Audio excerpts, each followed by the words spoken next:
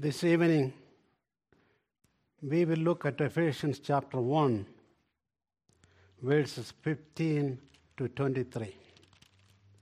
Verses 15 to 23. Please stand with me if you can for the reading of God's precious word.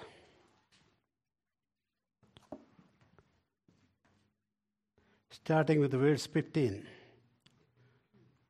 For this reason I too, having heard of the faith in the Lord Jesus which exists among you, and your love for all the saints, do not cease giving thanks for you, while making mention of you in my prayers, that the God of our Lord Jesus Christ, the Father of glory, may give to you the spirit of wisdom and revelation in the full knowledge of Him, so that you,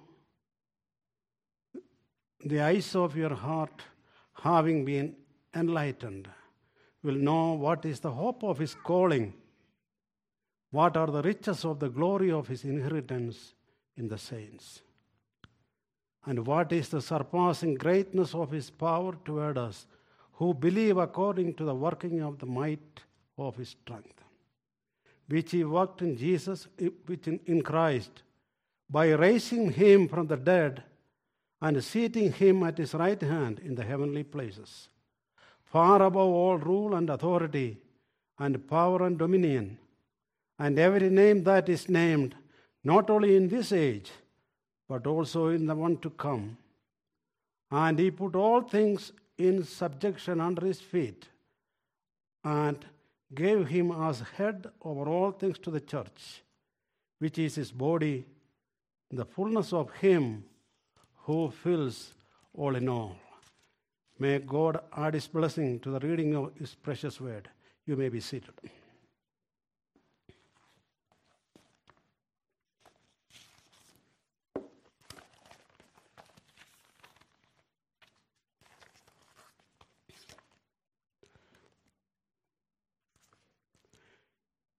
Every time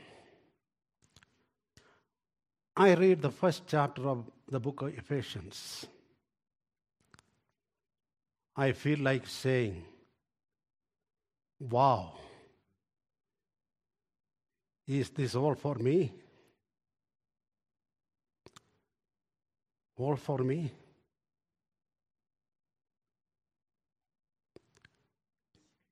Then I ask myself, what did I do to deserve all the spiritual blessings that we have in Christ Jesus?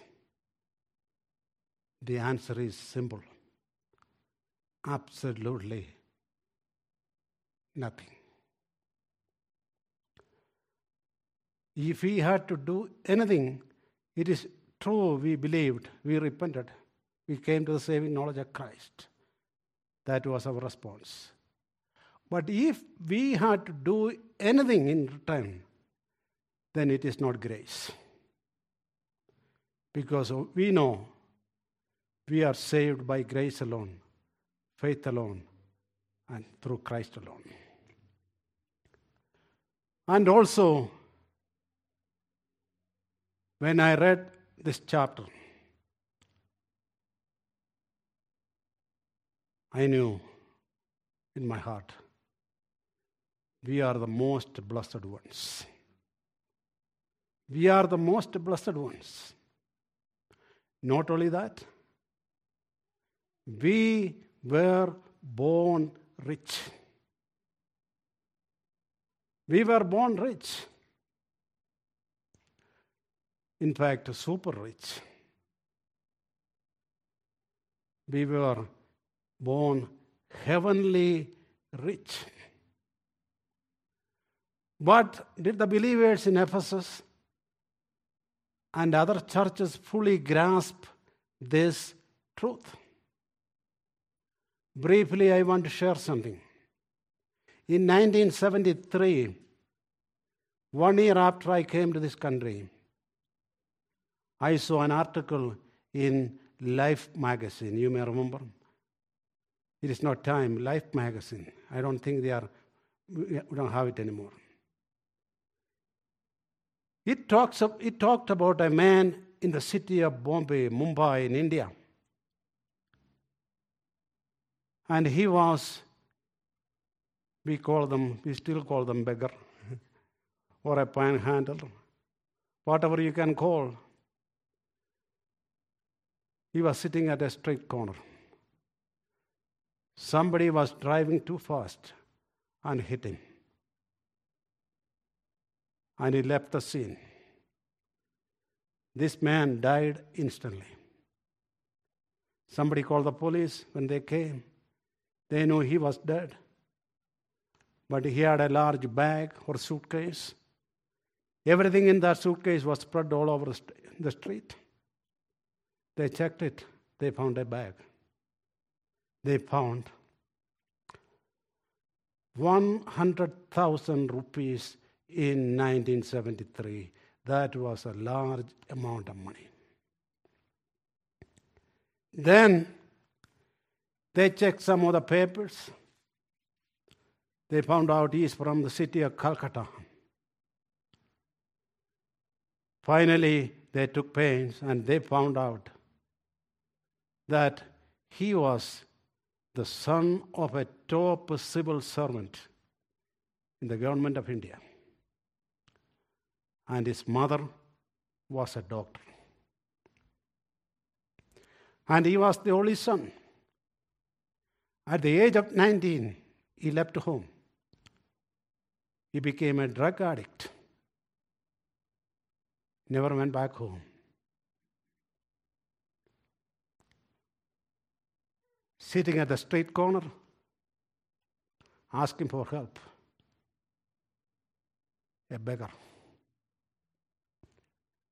In fact, he had a large inheritance. He was the only son, everything. His parents owned. He could have it. A lot of Christians are the same way. They don't realize the wealth they have in Christ Jesus. The inheritance they have in Christ Jesus. The riches they have in Christ Jesus. Everything in Christ Jesus. Apostle Paul, in the first 12 verses 3 to 14, gives us a thrilling description of God's program from eternity past to eternity future and the spiritual blessings that we have in Christ. That the Ephesian church believers are in Christ. And the other believers where this letter was read, they had in Christ.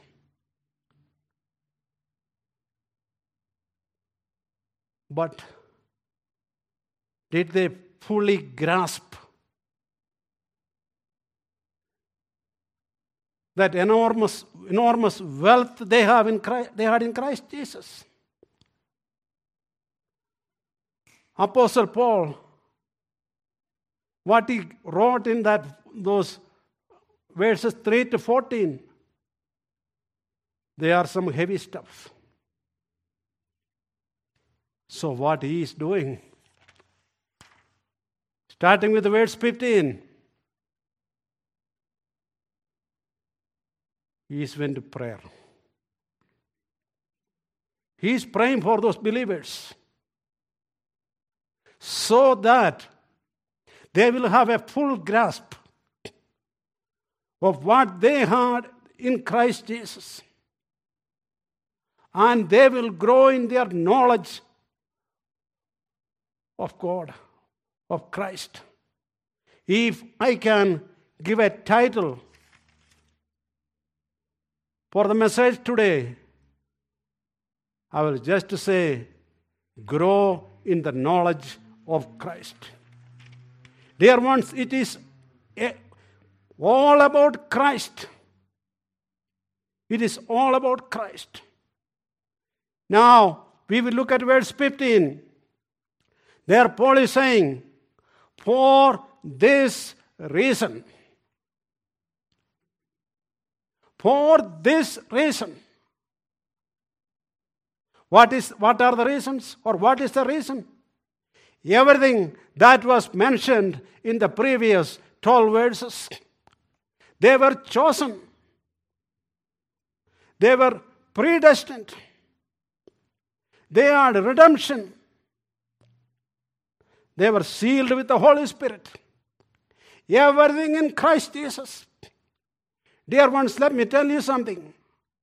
What we have in Christ Jesus is nothing short of all things. It is nothing short of all things. That's what we read in Romans chapter 8, verse 32. He will not withhold anything from us. It is nothing short of all things. And we cannot separate these two. If you have Christ, you have all this wealth in your account. The only problem is how much we enjoy it, how deep we know Him. That's what he is dealing with it. Here Paul is saying, for this reason, having heard of the faith in the Lord Jesus, which exists among you, and your love for all the saints, having heard. How did he hear that? How did he hear about the church there? Paul hadn't gone there for 4 years, I believe. I think it is through letters and visits by other believers. They could do that. If somebody was in prison, they could write letters and visit them. What did they hear? What did he hear? He heard of the faith in the Lord, their faith in the Lord Jesus, and their love for the saints. Dear ones, this is the mark of a true church. That is faith in the Lord Jesus Christ. They were believers. Not only that, they had love for the saints. And then, these are the evidence of their salvation. We can see the same thing in 1 Thessalonians chapter 1, verses 2 to 4. I am not going to read it now. 1 Thessalonians chapter 1, verses 2 to 4. In his prayer, we can see an urgency. He is not going to wait. He is going to pray for them right away. We can see this same attitude in the book of Colossians. There we read, always in my prayers. 1 Thessalonians, you are always in my prayers. Philippians, always in my prayers. His prayer, without ceasing or ceaseless, he is praying for them.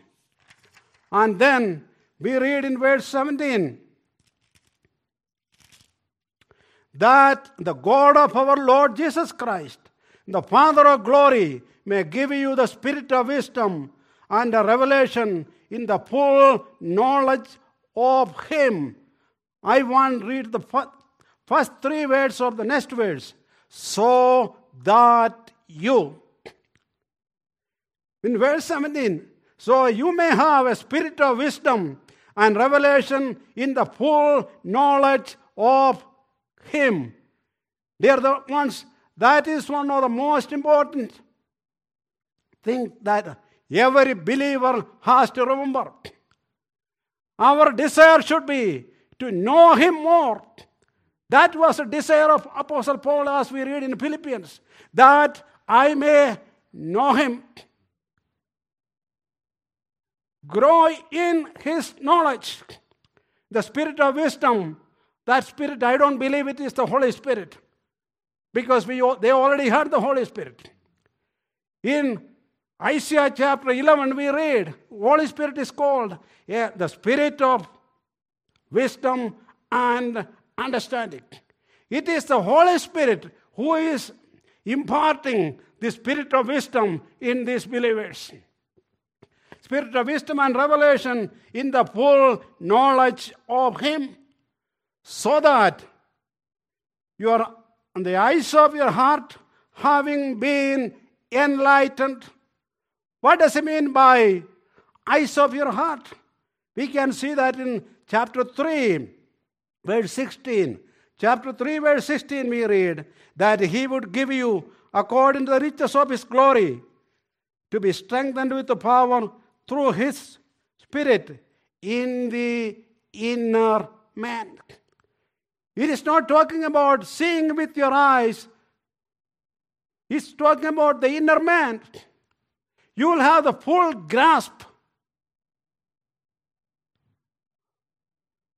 The eyes of your heart being enlightened. How were they enlightened? It says in the previous verse, by the full knowledge of Him. That is how you are enlightened. And I going quickly. Then it says, so that enlightened will know what is the hope of His calling. What are the riches of the glory of His inheritance in the saints? And what is the surpassing greatness of His power toward us who believe, according to the working of the might of His strength? Here He says, so that you will know what is the hope of His calling. What are the riches of the glory of His inheritance? It is not talking about our inheritance. It is not talking about His inheritance in the saints. We are His inheritance, and we share it with Him. It says, what is the hope of His calling? Dear ones, in that one, those four or five words, He is looking back to eternity past and is looking forward to eternity future. It says, hope of His calling. When did the calling happen? Before the foundation of the world, in the eternity past. And what is the hope? Dear ones, we can look to the also present, also to the future. And what is it? Hope of your calling? Everything that was mentioned. Everything that was mentioned in verses 3 to 14. And hope of His calling. What are the riches of the glory of His inheritance in the saints? Dear ones, we are His inheritance. We believers are His inheritance. And what is the surpassing greatness of His power? This evening, I want to remind myself and each one of you that we should never take our eye off the Lord. We should never take our eye off the Lord. It is all through Him. It is all in Him. And it is all because of Him. Hope of our calling. Something that happened in the eternity past. He called us. He called us for a purpose. He did not call us so that we can just go to heaven. It is more than that. It is a lot more than that. He called us to be His children. He called us to be with Him forever and ever. He told us with a holy calling. He told us to be sons.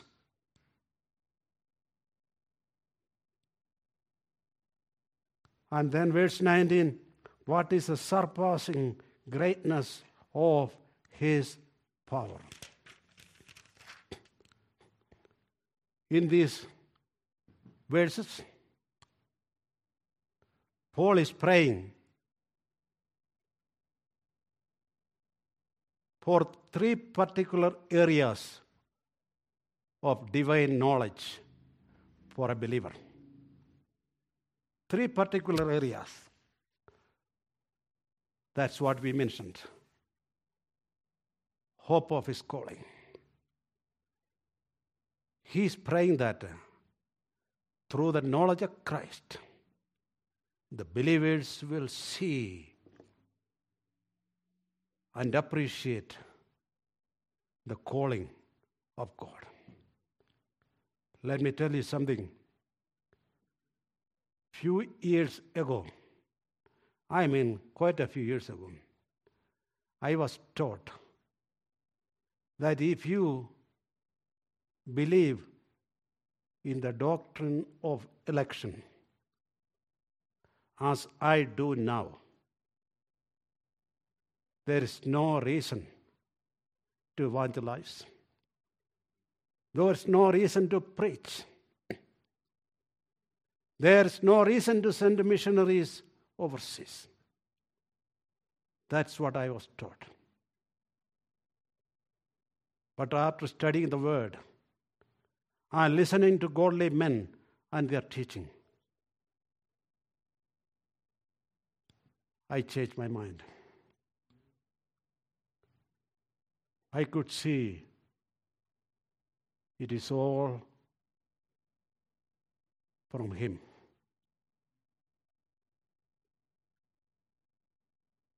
It is all Christ. It is all by grace. I was even told salvation is like throwing a rope to a drowning man, so he can grab it, and when somebody pulls it, he will come to the shore, saved. Let me tell you, if I ever see a dead man grabbing a rope and moving, I will run as fast as I can.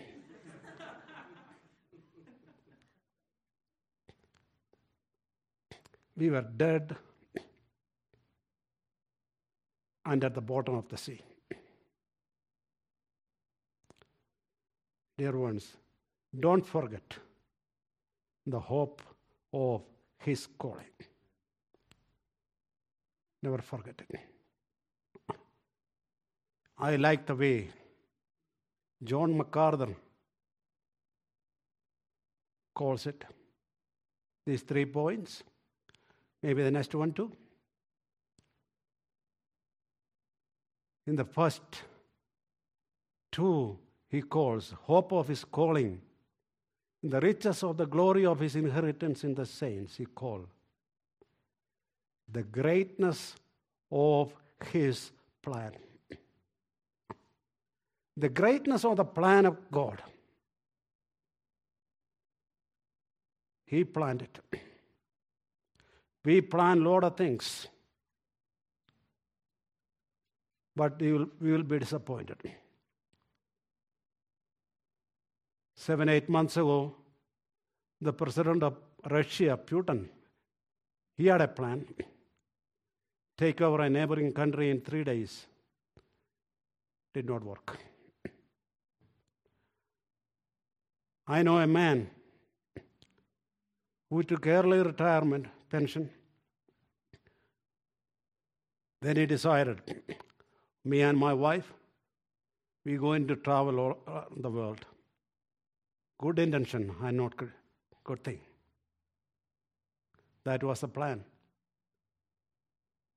But 1 month after he left the job, he was diagnosed with cancer. That is our plan. But dear ones, God's plan, it is so great. Every iota, it is going to be fulfilled. just like a plant. Just like this plant. I was thinking today of the words in John chapter 13. In the previous few chapters, Jesus kept on telling, my time hasn't come yet. My time hasn't come. My time hasn't come. He told it 3 times. I think 6 times, I believe. Then once in chapter 12 and at the beginning of chapter 13 of John, we read in 13.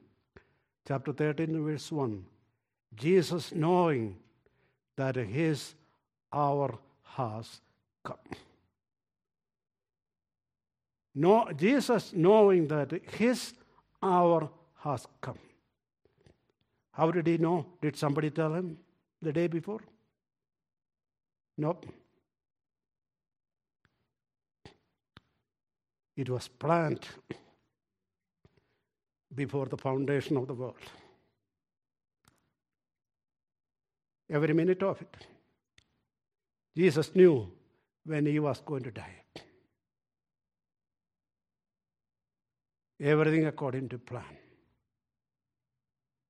The greatness of his plan. I liked what MacArthur said there. Then the next verse says, and what is the surpassing greatness of his power? That is, as we read here, the greatness of his power. We can have plans, but if you don't have the power to execute that plan, it won't work. But here it says, greatness of his power toward us. The greatness of his power. Then it says, who believe according to the working of the might of his strength. Look at every word. Working of the might of his strength. Dear ones, God had a plan. It has to do with you and me. His redemptive plan. Everything worked according to his plan. It will never change. Then we read at the end of verse 19, who believe according to the working of the might of his strength, which he worked in Christ by raising him from the dead and seating him at the right hand in the heavenly places. There we can see the full display of the greatness of God's power, the greatness of his power. Dear ones, it is greater than the power that was displayed in creation. It was greater than the power that was displayed when Israel crossed the Jordan. The greatest display of God's power, the greatness of his power, was seen in 3 things that he mentions. The first one is by raising him from the dead and seating him at his right hand in the heavenly places, far above all rule and authority and power and dominion. Here we can see the full display of his power. Let me remind myself and each one of us this evening. It is the same power that raised us up when we were dead. It is going to be the same power that is going to change our wild bodies like his glorious bodies. It is the same power. Sometimes we don't realize it. There we see the greatness of His power. If He did it for Christ, He will do it for each one of us. There is nobody else who can perfectly work out a plan but our God. Because the greatness of His power, everything worked out just the way He planned. The greatness of His plan, the greatness of His power. Then we read in the next one, starting with verse 21, the greatness of the person of our Lord Jesus Christ. The greatness of the person of our Lord Jesus Christ. There is none like Him. He is sovereign. He is Lord. And He is the head of the church. Three things we can see in these three verses. There we read, far above all rule and authority and power and dominion and every name that is named, not only in this age, but also in one to come. Dear ones, He has authority on everyone and everything. In verse 21 is talking about persons. Verse 22 we read, and He put all things. There is the things. Whether it is a person or whether it is a thing, everything will be under His feet. Or in other words, He is Lord. Our Lord Jesus Christ. He is Lord. Some people are a little bit confused about this word Lord. But let me be very clear this evening. He is Lord. Matt usually reminds us during his messages, whether people agree with him or not, whether people accept it or not, whether people like it or not. It doesn't matter. We don't have to make Him Lord. He is Lord. He has authority on everyone, and He has authority on everything. He put all things subjection under His feet and gave Him as head over all things to the church. Here we can see the headship of Christ. He is Lord. He is sovereign. He is head of the church. We don't need any other head. Pope is not the head. We need only one head. Only one head for one body. One head for one body. He is the head of the church. And again, read it when you're careful. Gave Him as head over all things. Over all things to the church. He was made head by the Father. Because He deserved it. He earned it. Because He gave Himself for the church. He purchased us. Now He is the head, which is His body in the fullness of Him who fills all in all. I just want to make a comment here. It's a quote from John Stott. He says, for on the one hand, God gave Christ to the church as head over all things. Verse 22. And on the other, the church is filled by Christ, who also fills all things. Christ is all. Christ is all. Dear ones, this evening, I want to summarize just what we looked at. As believers,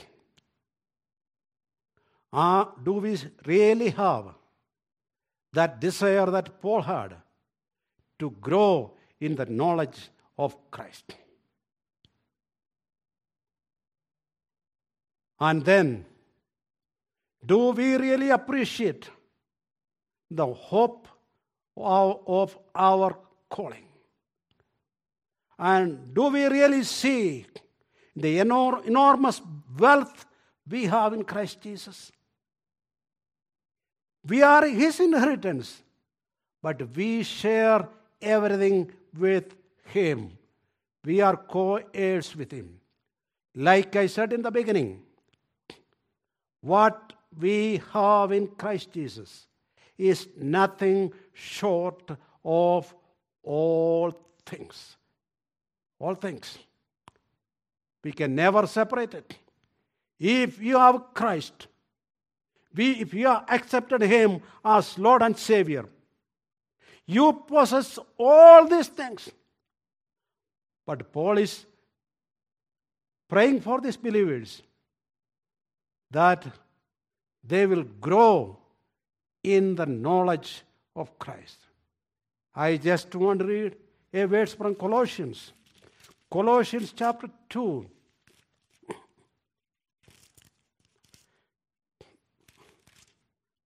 And verse 8. Colossians 2 and verse 8 we read. Maybe I'll read verse 2 also. In verse 2 read, so that their hearts may be encouraged, having been held together in love, even unto all the wealth of the full assurance of understanding, unto the full knowledge of God's mystery, that is Christ Himself, in whom are hidden all the treasures of wisdom and knowledge. That's what we are to seek. And then verse 8, there's a warning that Paul is giving to the Colossian believers. There we read, see to it that no one takes you captive through philosophy and empty deception. Dear ones, that's what we see today. Empty deception and vain philosophy. It says, see that no one takes you captive. The same word is used for hostage. The world system, the world philosophy, they are trying to take us hostage by their deception. But His warning, see to it that no one is going to do it. Dear believers, let us grow in the knowledge of Christ. The knowledge of Christ. So that we will be see and appreciate and experientially see everything we have in Christ Jesus. Everything we have in Christ Jesus. I just want to close with this statement. This is the Lord's doing. It is marvelous in our eyes. It is the Lord's doing, and it is marvelous in our eyes. Shall we pray? Our gracious, loving Father, thank you for our Lord Jesus Christ and all the spiritual blessings which are ours in Christ Jesus. We thank you for this passage we just read. How encouraging. That brings joy to our heart. Again, we thank you for this time together. We pray in the precious name of Jesus Christ our Lord. Amen.